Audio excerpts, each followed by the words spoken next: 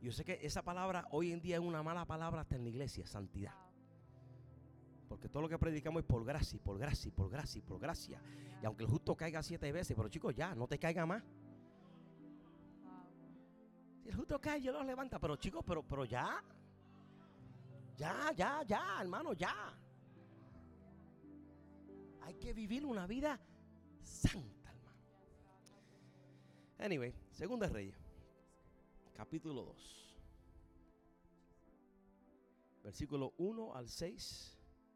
Y lea así a la letra en el nombre del Dios Padre, Dios Hijo y Dios Espíritu Santo. Dice: aconteció que cuando quiso Jehová alzar a Elías en un torbellino al cielo, Elías venía con Eliseo de Gilgal. Y dijo Elías a Eliseo: quédate ahora aquí, porque Jehová me ha enviado a Betel. Y Eliseo dijo: vive Jehová y vive tu alma, que no te dejaré. Descendieron pues a Betel, y saliendo a Eliseo los hijos de los profetas que estaban en Betel le dijeron: ¿sabes que Jehová te quitará hoy a tu señor de sobre ti? Y él dijo: sí, lo sé. Callar. Si Eliseo fuera boricua, lo que él hubiera dicho ahí en callar es: no te metes lo que no te importa. Y Elías le volvió a decir a Eliseo: Eliseo, quédate aquí ahora, porque Jehová me ha enviado a Jericó. Y él dijo: vive Jehová y vive tu alma, que no te dejaré. Vinieron pues a Jericó. Y se acercaron a Eliseo los hijos de los profetas que estaban en Jericó. Y le dijeron: ¿sabes que Jehová te quitará hoy a tu señor de sobre ti?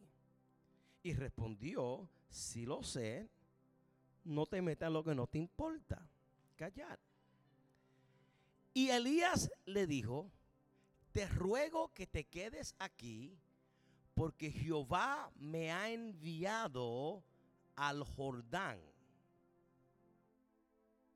Y él dijo: vive Jehová y vive tu alma, que no te dejaré. Fueron pues ambos juntos. Hoy el pensamiento de hoy, o el tema de hoy, es: cuando quedarme no es una opción. Cuando quedarme no es una opción. Mientras yo leía estos versículos la semana antepasada, la pregunta que yo me hice fue: ¿por qué el profeta Elías le dice a Eliseo que se quede cuando quien lo escogió fue Eliseo? ¿Por qué es que Elías en 3 ocasiones le dice a Eliseo: quédate, cuando el que lo eligió fue él? ¿Por qué lo hace?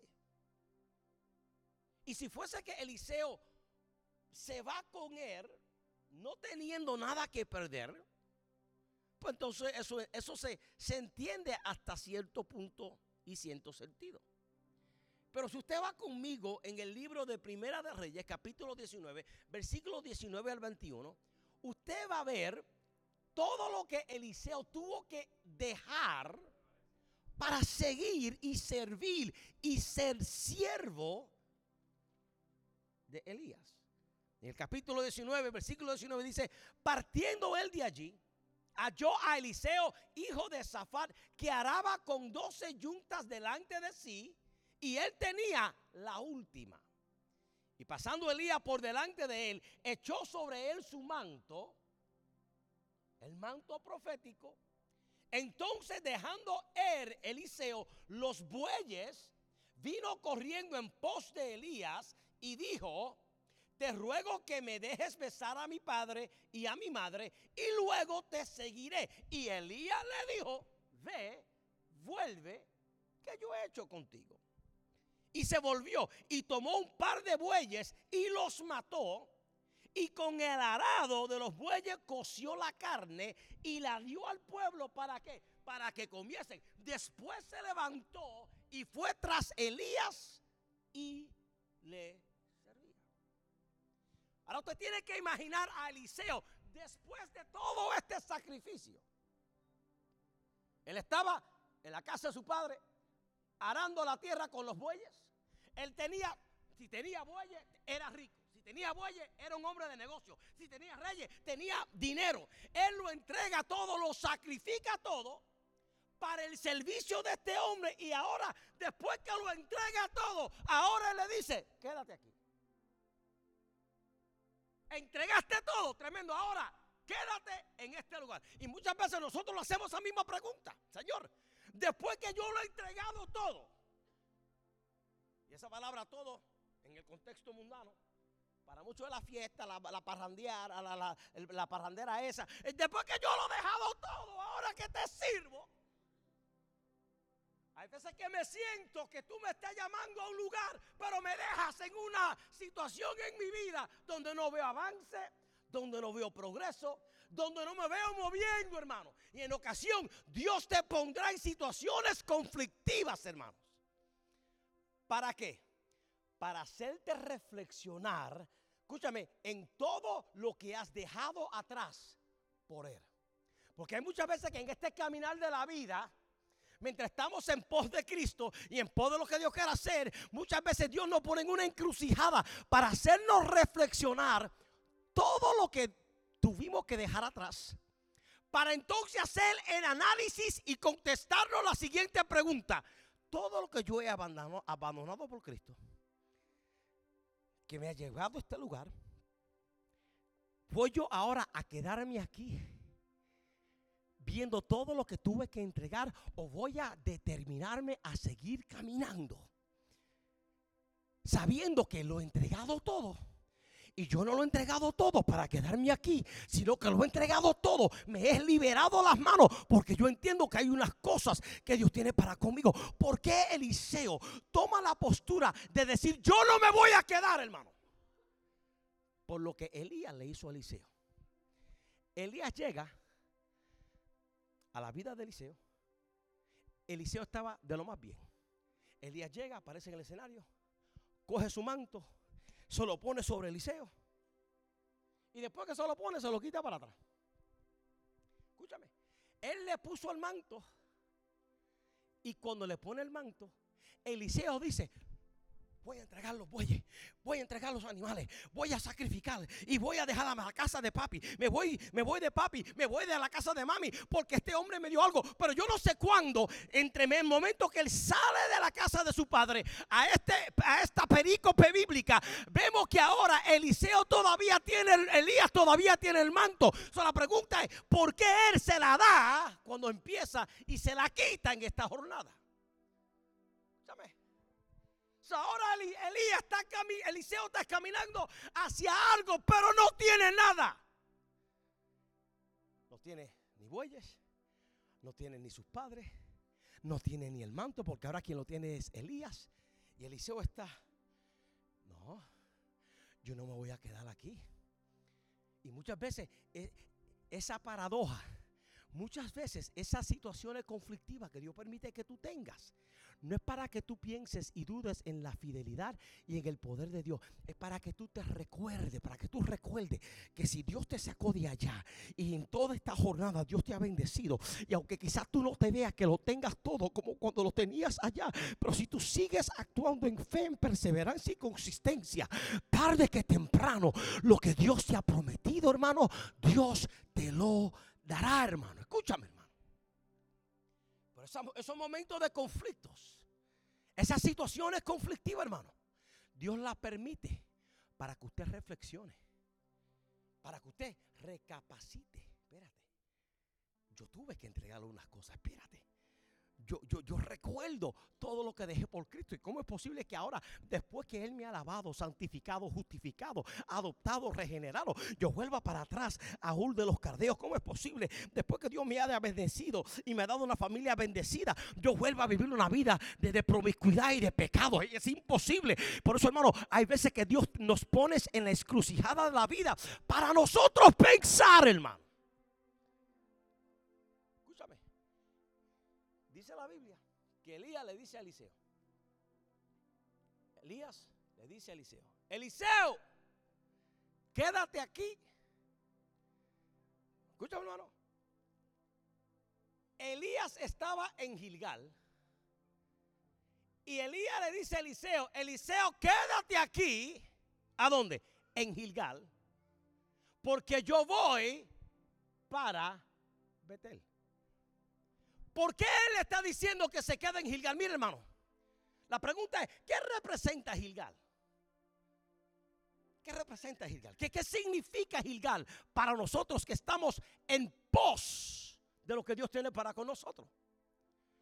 ¿Qué es lo que significa Gilgal? Gilgal, hermano, es el lugar, escúchame esto, hermano, de responsabilidad y el lugar de tomar autoridad y compromiso. Escucha esto, hermano. Gilgal es el lugar de responsabilidad. En el libro de Josué, usted tiene que entender, el pueblo de Israel por 400 años estaban esclavizados por Faraón. Después de ahí, ellos pasan 40 años en el desierto.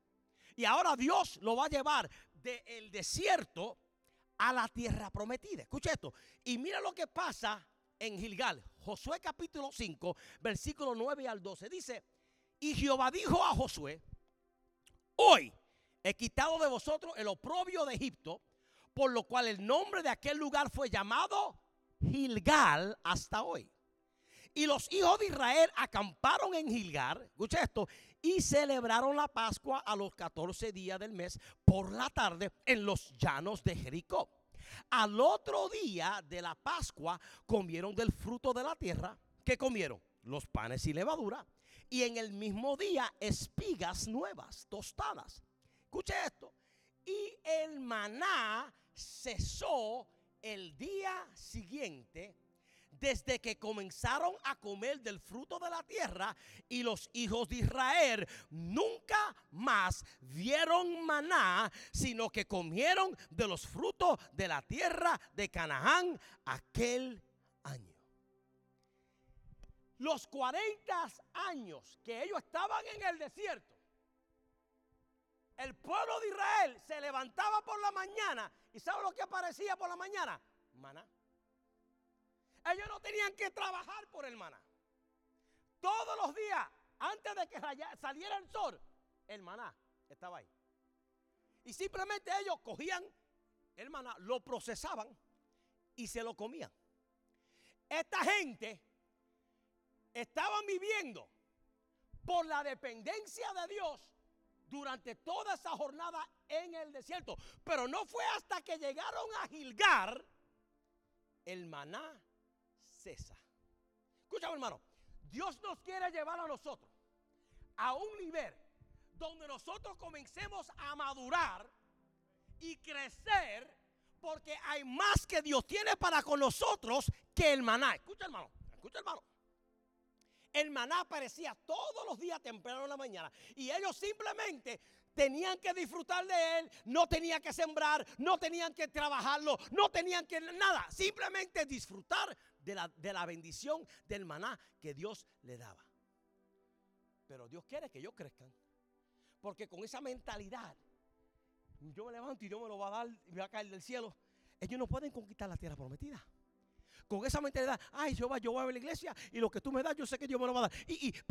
Pero llega un momento en tu vida cristiana que Dios no va a trabajar de esa manera. Llega un momento en la vida cristiana que ahora tú tienes que levantarte y tú tienes que trabajar y tú tienes que hacer lo que Dios quiere que tú hagas. Hay unas cosas que Dios te va a dar en fe. Hay unas cosas que Dios te va a dar sin tu cooperación. Hay unas cosas que Dios te va a dar y tú no tienes nada que ver con eso. Dios te salva, te santifica, te justifica, te regenera. Nada de eso sucede con mi fuerza ni con mi cooperación. Pero después que Dios hace lo que yo no puedo hacer por mí, ahora yo tengo que tomar la responsabilidad de hacer lo que yo puedo hacer por mí mismo, para entonces conquistar las murallas de Jericó, para entonces conquistar los gigantes que están al otro lado del Jordán, y tenga que conquistar lo que para conmigo Dios tiene, hermano.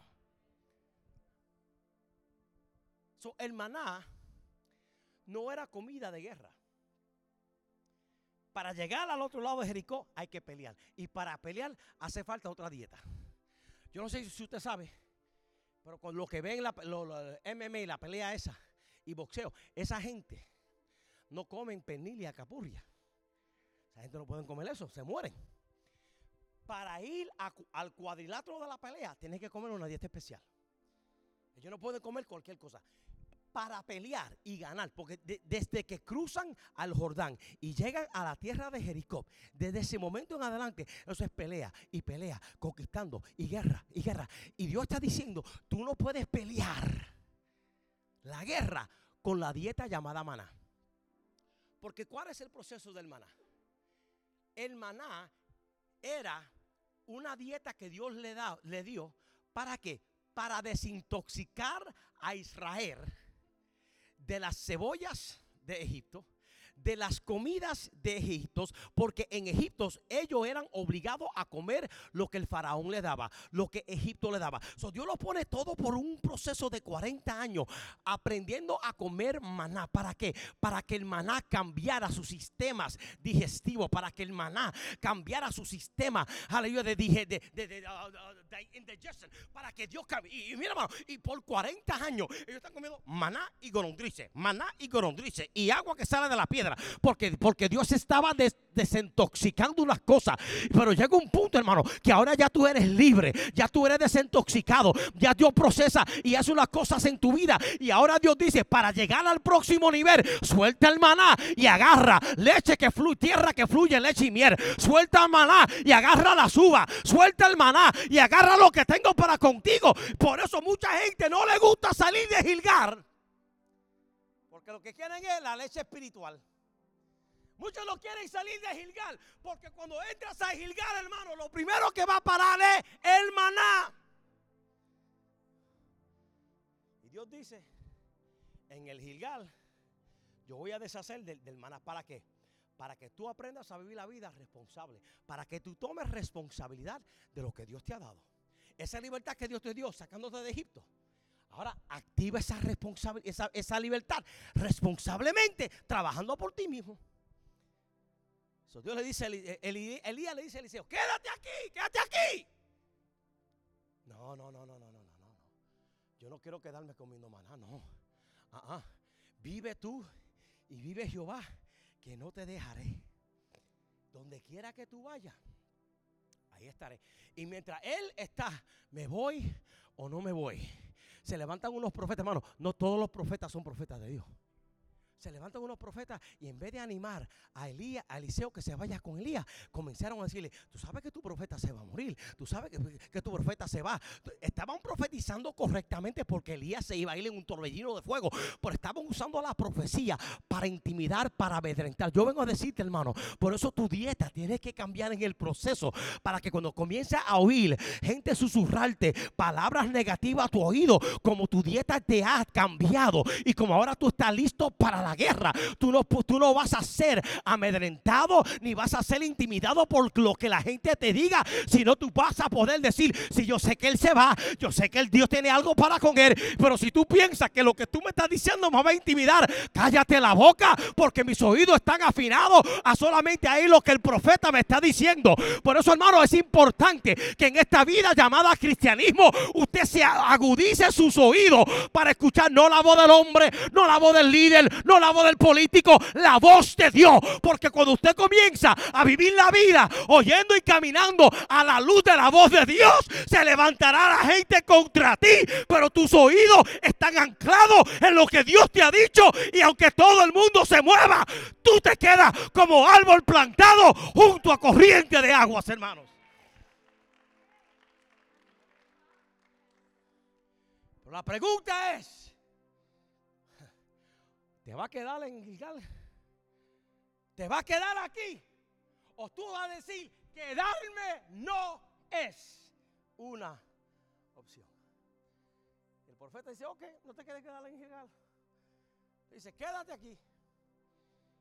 Le dice luego, quédate aquí porque voy para Jericó. ¿Y qué representa Jericó? Jericó representa el lugar de batalla. Escúchame, hermano. Jericó representa el lugar de batalla. Gilgal representa el lugar de responsabilidad. El lugar donde ya tú no vas a vivir por la leche que Dios te va a dar, sino que ahora Gilgal representa, yo voy a tomar posesión y responsabilidad de lo que Dios me ha dado, porque entiendo que lo que me espera es una batalla. Escúchame, hermano.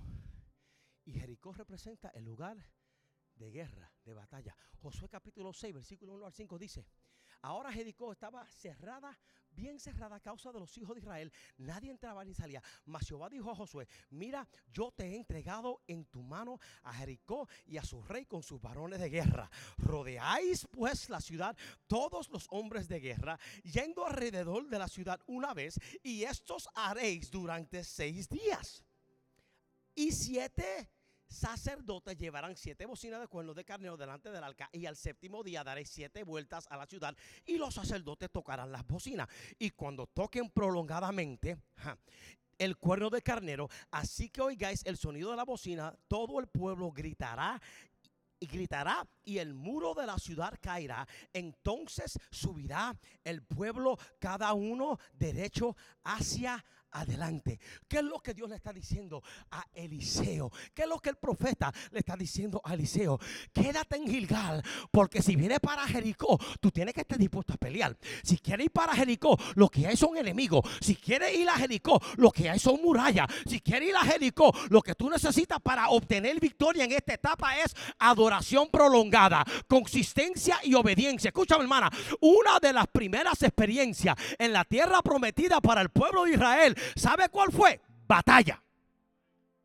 La primera experiencia que el pueblo de Israel tiene cuando cruzan el Jordán es una guerra. 40 años, no sé, ellos no saben los que pelear. Por 40 años ellos no saben los que son enemigos. Por 40 años, columna de nube, columna de fuego, agua de la peña, Dios proveía, no había enemigos. Pero cuando llegan a la tierra prometida, lo primero que tienen que confrontar es batalla. ¿Por qué? Pero yo quiero que tú sepas que si tú entiendes, el Dios que ha sido fiel contigo en el desierto te va a dar la victoria para que tengas poder y triunfo en la guerra de la vida, hermano.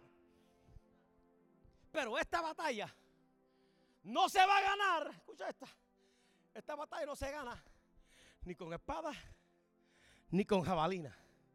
Esta batalla, el pueblo de Israel, ¿sabe cómo la ganó? Obediencia. Obediencia. Escúchame, hermano.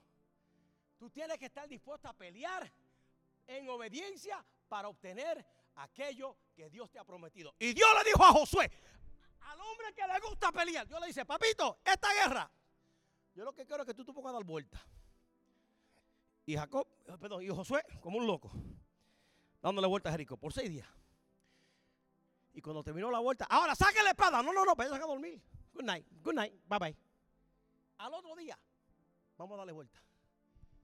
¿Qué tiene que ver el darle vuelta y sitiar una ciudad con conquistarla?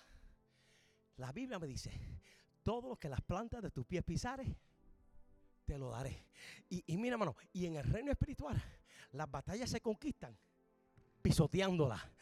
En el reino espiritual, las batallas se conquistan pisando. ¿No te acuerdas cuando Jesús estaba en la barca y tan pronto llegó al otro lado, que estaba en la región de Gadara? Lo primero que dice el texto, y tan pronto que Jesús pisó en la tierra de Gadara, el endemoniado gadareno empezó a bajar de la montaña y empezó a postrarse delante de los pies de Jesús y dijo, ¿por qué, rabí, maestro? ¿Por qué viene a atormentarme? Cuando usted comienza a activar el poder de la obediencia y usted comienza a tomar pasos en obediencia a Dios, los enemigos, los diablos, las fieras de la vida tendrán que postrarse no a ti, sino al poder de Dios operando en ti a través de la obediencia, hermano. Escúchame, hermano. Iglesia, tú tienes que estar dispuesto a pelear en obediencia. Y al 7º día, Dios le dice, pónganse a cantar. y rompan a gritar. Y a gritar prolongadamente. Y dice el texto que a la séptima vez, el séptimo día, a la séptima vuelta, comenzaron a gritar y a gritar y a gritar, y los muros de Jericó se cayeron. Ahora, usted cuando piensa ese texto, está viendo que los muros se están craqueando. Eso no es palabra en español, pero se están rompiendo, desboronando. Pero yo leí un comentarista, y él dice, los muros no se rompieron, sino que los muros traspasaron la tierra y se pusieron tan bajo que el pueblo simplemente lo que hizo fue caminar por encima de los muros. Cuando usted comienza a adorar a Dios, cuando usted comienza a ser obediente en su adoración en medio de los enemigos que están frente a usted, y usted entiende que no es con espada ni con ejército, sino con su Santo Espíritu, Dios va a aplastar, Dios va a reducir, Dios va a disminuir todo gigante, toda pared, todo obstáculo, y lo único que tú tienes que hacer es alabar a Dios. Y mientras más tú alabas, más comienza a bajar el enemigo, y mientras más tú alabas, más el diablo comienza a perder terreno, y mientras más tú alabas, más el problema comienza a disminuirse, y mientras más tú alabas, tú te vas a dar cuenta que ahora tu alabanza te ha llevado a un lugar de elevación por encima a la situación con la cual antes tú tenías miedo, porque no es con espada, sino que es con la obediencia y el poder de la... Tiene que estar dispuesto. Y Elías le dice a Eliseo, papi, quédate aquí. Quédate en Gilgal. No, vamos para Jericó. Vamos a pelear. Vamos a pelear. Yo te pregunto, ¿estás dispuesto a pelear por lo que Dios te ha prometido? ¿Estás dispuesto a pelear no con las armas de este siglo? Porque la Biblia dice que nuestras almas espirituales no son carnales, sino poderosas en Dios para la destrucción de fortaleza, hermano. Y yo he aprendido, hermano, que para ganar unas batallas, hay veces que para ganar, lo dijo ahorita, hay que perder. Hay veces que para ganar hay que darse de baja. Hay veces que para ganar hay que callarse, como dice la Biblia, y como cordero no abrió su boca, sino que fue llevado al matadero. Y todo el mundo que miraba a Cristo yendo al matadero, ay, bendito, perdió Jesucristo.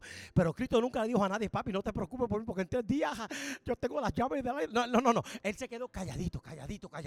Cuando los enemigos vean que tú estás pasando por la disyuntiva de la vida, no te pongas a vociferar unas cosas, quédate callado. Y simplemente obedece. Y aunque te muera, no te preocupes, que después todo aquel que muere en obediencia se levanta en resurrección. Todo aquel que obedece al Señor y lo da por perdido todo, es ahí cuando Dios dice, por cuanto me fuiste fiel, no entendiendo el por qué, y me obedeciste, ahora te voy a dar el doble. Mira hermano, en la pelea de la vida, calla tu boca, camina en fe, obedece al Señor y ten una alabanza en tu boca todo el tiempo, hermano.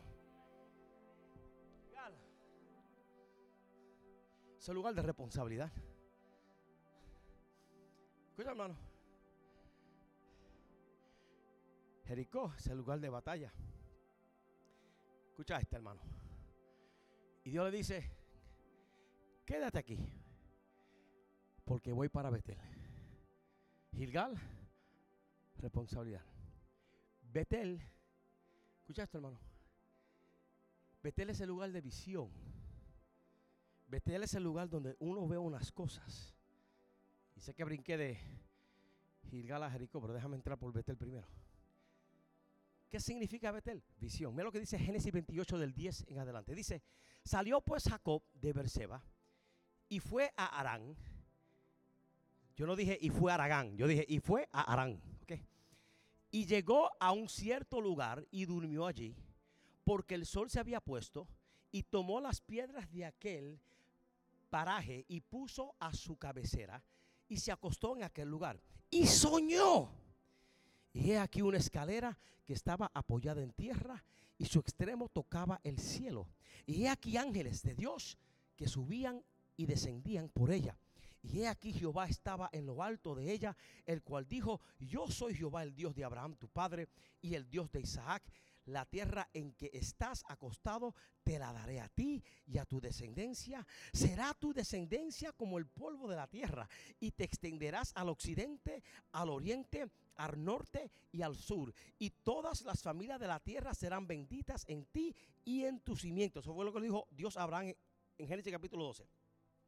He aquí, yo estoy contigo y te guardaré por donde quiera que fuere, y volveré a traerte a esta tierra. ¿Por qué? Porque no te dejaré hasta que haya hecho lo que te he dicho. Y despertó Jacob de su sueño y dijo: ciertamente Jehová estaba en este lugar y yo no lo sabía. Y tuvo miedo y dijo: cuán terrible es este lugar, no es otra cosa que casa de Dios y puerta del cielo. Y se levantó Jacob de mañana y tomó la piedra que había puesto en la cabecera y la alzó por señal y derramó aceite encima de ella. Eso es otro mensaje con otra rema poderosa. Y llamó el nombre de aquel lugar Betel, aunque Luz era primero en el nombre de la ciudad anteriormente. Mira lo que pasa en este lugar, Betel. Es donde ahora Jacob, que estaba huyendo de su hermano Esaú, que lo quería matar, que estaba siendo perseguido por su hermano, que lo engañó, lo traicionó, le robó la bienaventuranza, la primogenitura, perdón, se la roba, y en su fuga él tiene un encuentro con Dios y Dios le da una visión. Y él ve ángeles descendiendo, y él ve el cielo llegando a la tierra, hermano. Y Dios le dice a Eliseo: Eliseo, quédate en Gilgal, cógelo suave. No, yo voy para Betel. Ok, pero para ir a Betel, tú tienes que ahora abrir tus perspicacias, tienes que abrir tus ojos. Porque, hermano, todo aquel que trasciende de un lugar a otro, Dios le va a dar perspectiva nueva y visión nueva. Escucha esto, hermano.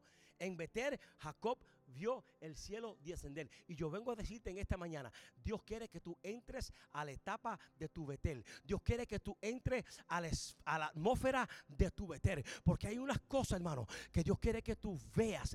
Hay unas cosas que tú has estado oyendo, escuchando. Pero ahora Dios quiere que ahora lo que tú estás escuchando, como ese boom que tú estás, eso que tú estás escuchando, que tú ahora comiences a verlo, hermano. Ahora, Dios te dice, para tú verlo, ¿sabes lo que tienes que hacer? Tú tienes que parar. Tú tienes que detenerte. Tú tienes que reposar en Dios para que Él te dé la visión necesaria. ¿Para qué? Para que tus ojos puedan ver lo que para contigo Dios tiene. ¿Qué tengo que hacer? ¿Qué tengo que hacer? Fácil. Dejar vivir por el maná. Tomar responsabilidad. Dios me va a abrir los ojos para ver lo que Él tiene para conmigo. ¿Para qué? Para entonces luego ir a pelear la guerra en Jericó. Porque toda visión siempre viene con guerra. Toda visión siempre viene con pelea. Toda visión. Moisés se para frente al monte Hebrón. Y Dios le dice: mira, aunque tú no vas a entrar, pero mira, esa es la tierra que te prometí. Y tan pronto Moisés la ve, dice el texto que Moisés, después de poco tiempo, muere. El pueblo de Israel que vio, Josué, Caleb, vieron la tierra. Entraron y vieron. Y cuando vieron, el próximo paso es: ahora hay que pelear. Gilgal, lugar, responsabilidad. Betel, lugar de visión. Jericó, lugar de guerra. Y ahora Dios le dice a Eliseo por medio de Elías: Eliseo, quédate aquí, que yo voy para el Jordán. Para el Jordán. Y Eliseo le dice: vive tú y vive Jehová, que no te dejaré.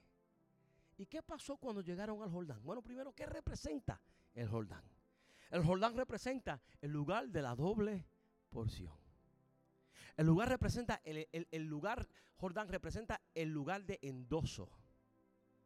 Es el lugar donde ahora Dios te va a apoderar. ¿Usted se acuerda en el Evangelio según San Mateo, cuando Cristo viene al río Jordán? ¿Qué sucedió? El Padre endosa a su Hijo. ¿Cómo? Los cielos se abren. El Padre habla y dice: este es mi Hijo amado, en el cual tengo contentamiento a Él oír. Número 3, el Espíritu Santo descendió en forma corporal como paloma. Y Dios, mira lo que dice el texto, y Dios empoderó a Cristo en el bautismo y lo dirige, y Él fue lleno del Espíritu Santo al desierto. ¿Qué representa el Jordán? El Jordán representa el lugar, escúchame, hermano, de doble porción. El lugar donde Dios ahora te va a entregar. Pero tú no puedes recibir el manto, tú no puedes recibir la doble porción si tú no estás primero dispuesto a pelear. Si no lo has visto, si no tienes responsabilidad, si no has entregado la dieta del maná para vivir la vida a la altura del llamamiento de Dios. Y hay mucha gente que quieren ir a Jordán y no quieren pasar por Gilgal. Hay gente que quieren ir a Jordán, dame la doble porción y no quieren pelear. Dame la doble porción y no quieren vivir en fe. Dame la doble porción y no quieren obedecer, hermano. Dios no le va a dar a nadie de su poder para operar para la gloria del Señor, a menos que no haya entregado unas cosas primero. Eliseo le dice, no, vive tú y vive Jehová, que yo no te voy a dejar. ¿Cuáles son los beneficios en quedarse?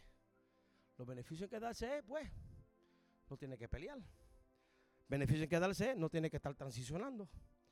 Los beneficios en quedarse es, pues mira, te va a quedar donde está, relajado.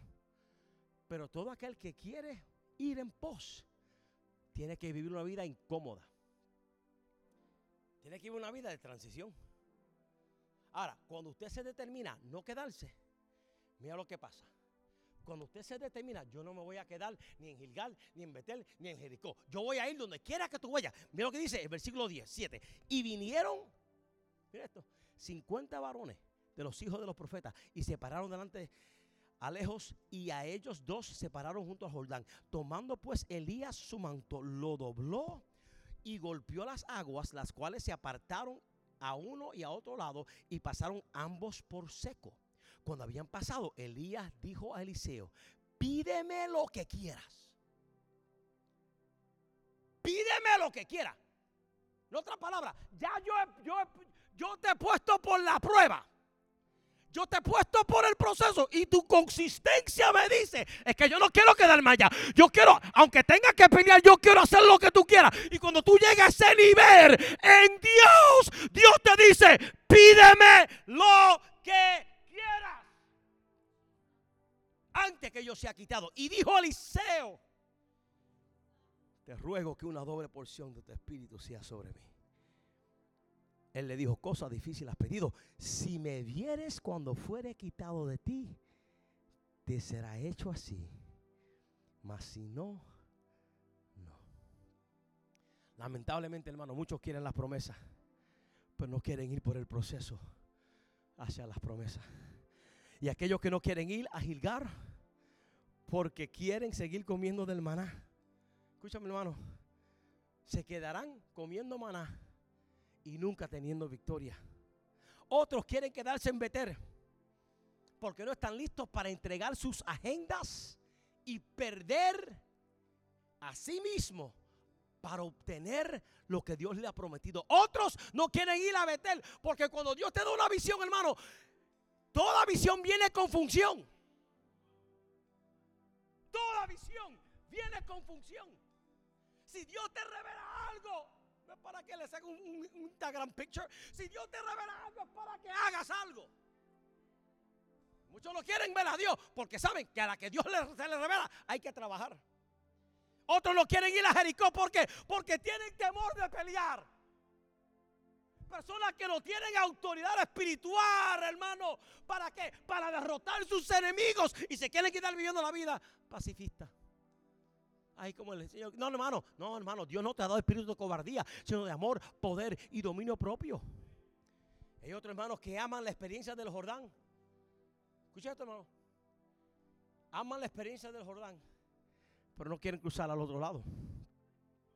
Aman la experiencia del Jordán. Oh, las aguas del río de... Pero no quieren cruzar. No quieren cruzar el río. ¿Por qué? Porque no quiere que Elías se vaya. No quiere que su dependencia se vaya. No quiere que su maestro se vaya. Eliseo pudo haber dicho, chicos, vámonos a quedar en este lado del charco. Pero Eliseo sabía que si él y Elías se iban a cruzar al otro lado, él se iba a ser levantado.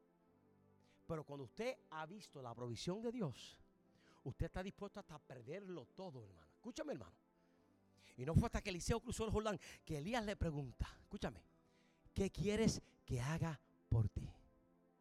Ahora la pregunta que yo me hago, Si Eliseo se hubiese rendido en el camino, Elías le hubiese preguntado, ¿qué quieres? Si Eliseo se hubiese rendido entre Gilgal y Betel, jamás y nunca Elías le hubiera preguntado, pídeme lo que quiera.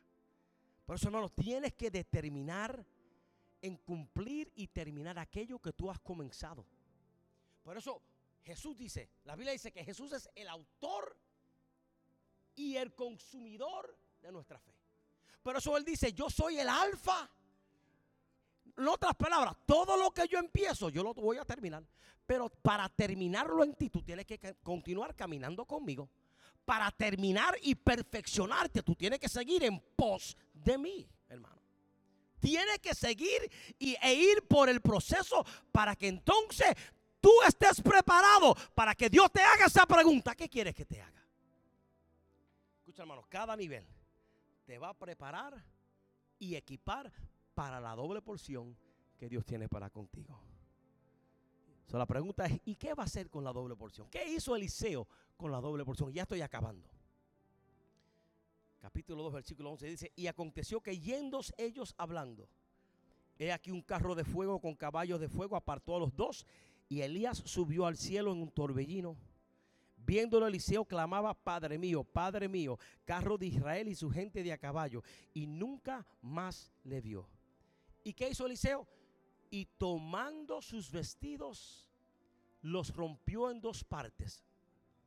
Alzó luego el manto de Elías que le había caído y volvió y se paró a la orilla del Jordán, y tomando el manto de Elías que se le había caído, golpeó las aguas y dijo, ¿dónde está Jehová, el Dios de Elías? Y así que hubo golpeado del mismo modo las aguas, mira, aprendió de Eliseo, se apartaron a uno y a otro al lado, y pasó Eliseo al otro lado. Eliseo pudo haber quedado en ese lado del Jordán, pudo haber creado una mega iglesia, pudo haber establecido su ministerio y cogerlo suave, pero ¿qué hace Eliseo? Cruza para atrás para confrontar a todos los profetas que los criticaron y hablaron de él. Porque, hermano, todo lo que Dios te da y todos los dones y las destrezas y las habilidades que Dios te da, Él te la da para que tú puedas volver a aquellos y restaurar a aquellos que te han causado. Mira, hermano, todo lo que Dios nos da, Él no nos da para nosotros ahora usarlo y atacar y maldecir. No. Lo que Dios nos da es para amar a nuestros enemigos, para restaurar a los que hablan mal en contra de nosotros. ¿Y qué hace Eliseo? Regresa al otro lado y comienza a hacer milagros y comienza a operar en el poder de Dios. Dios usará a personas como Eliseo frente a aquellos que trataron de desanimarlo cuando se dan a la tarea. Volver otra vez. Mírame, hermano, ya voy a acabar. So, la pregunta es, ¿qué tú vas a hacer con la doble porción? La doble porción puede ser la promesa, el milagro, lo que estás pidiendo. ¿Qué tú vas a hacer con eso? Elías, dice la Biblia, antes de irse Elías, él transfirió lo que tenía Eliseo. Le dio la doble porción. Eliseo fue discípulo de Elías. Eliseo lo dejó todo para seguir a Elías. ¿Con qué fin? Con el fin de aprender cómo ser un profeta de Dios. Sin embargo, cuando llega el turno para Eliseo transferir lo que Dios le da, ¿sabe lo que hace Elías? Eliseo se muere con todo lo que Dios le dio. Y mira lo que pasa en el 2 Reyes 13:21. Dice, y aconteció que al sepultar a un hombre, súbitamente vieron una banda armada y arrojaron el cadáver en el sepulcro de Eliseo. Y cuando llegó a tocar el muerto los huesos de Eliseo, revivió y se levantó sobre sus pies. Y mucha gente predica un mensaje poderoso, pero esto es un mensaje triste y deprimente, hermano. Que un hombre que recibió la doble porción muere y no procesa a otro a que pase por su Gilgal, Betel, Jericó y Jordán. ¿Y qué pasó Eliseo? Teniendo tanta gloria y tanta poder, murió en gloria. Así que quiera Dios, hermano, que usted y yo no nos vayamos de esta tierra sin primero manifestar y maximizar todo aquello que Dios nos ha dado. Yo quiero que tú sepas, hermano, los dones que tú tienes, el cielo no los necesita. tus talentos, el cielo no nos necesita. Ay, deja que yo vaya para el cielo a cantar, hermano. Es que lo que tú cantas aquí no se compara a lo que se canta allá. Ay, Dios me usa, pero en el cielo Dios no necesita que Dios te use. Los dones Dios necesita que tú lo uses aquí en la tierra. Tus talentos Dios quiere que tú lo uses aquí en la tierra. Tus habilidades, no esperes ir para el cielo. Antes de que te vayas, hermano, vacíate para el servicio de Dios, hermano. Por eso Cristo, antes de irse al cielo, dice el texto. Si usted no me cree, búsquelo ahorita. Pero en el Evangelio, según San Juan 20:22, dice que Jesús, antes de irse para el cielo, sopló en sus discípulos el Espíritu Santo. Sopló en ellos autoridad, sopló en ellos poder. Él se pudo ir para el cielo con todo eso. Él dijo, no, es que yo no necesito eso ahí arriba. Yo te lo voy a dar a ustedes para que vayan en mi nombre. Y en mi nombre se fueran demonios, en mi nombre salen enfermos, en mi nombre hagan milagros. Vayan, yo les apodero para que hagan la obra. Así que, iglesia, quedarte no es una opción. Si estás en Gilgal, muévete, que te espera Betel. Si estás en Betel, muévete, que te espera Jericó. Si estás en Jericó, muévete, que te espera el Jordán. Y si estás en el Jordán, regresa para atrás y opera con los dones que Dios te ha dado para transformar el mundo que Dios ha puesto a tu alrededor. ¿Cuántos dicen amén? Yo quiero orar por ti. No sé si en esta mañana hay alguien que tiene necesidad de aceptar a Cristo como Salvador. Pero tu primer paso tienes que ser caminar a la cruz, caminar a Jesús. Tu primer paso es ir en pos de aquel que te puede transformar. Si hoy tú quieres a Jesús, creo que todos somos ya creyentes, pero si hubiese alguien que no conoce a Jesús y hoy tú quieres darle tu vida al Señor, quieres rededicarte a Él y decir, Señor, voy a empezar, Señor, en Gilgal, pero quiero empezar contigo. Si ese es usted, al contar 3, por favor, levanta tu mano y diga conmigo, yo quiero a Jesús. ¿Listo? A la 1, a las 2 y a las 3. ¿Ves a alguien? Creo que todos somos de la iglesia. Pero iglesia, a ti te digo en el nombre de Jesús, camina en pos. Camina en pos. Iglesia, quedarte no es una opción. Iglesia, brazos cruzados no es una opción. Iglesia, comiendo maná solamente no es una opción, sino que prosigo el blanco de la soberana vocación. ¿Cuántos dicen amén? Den un aplauso a Jesús, hermanos.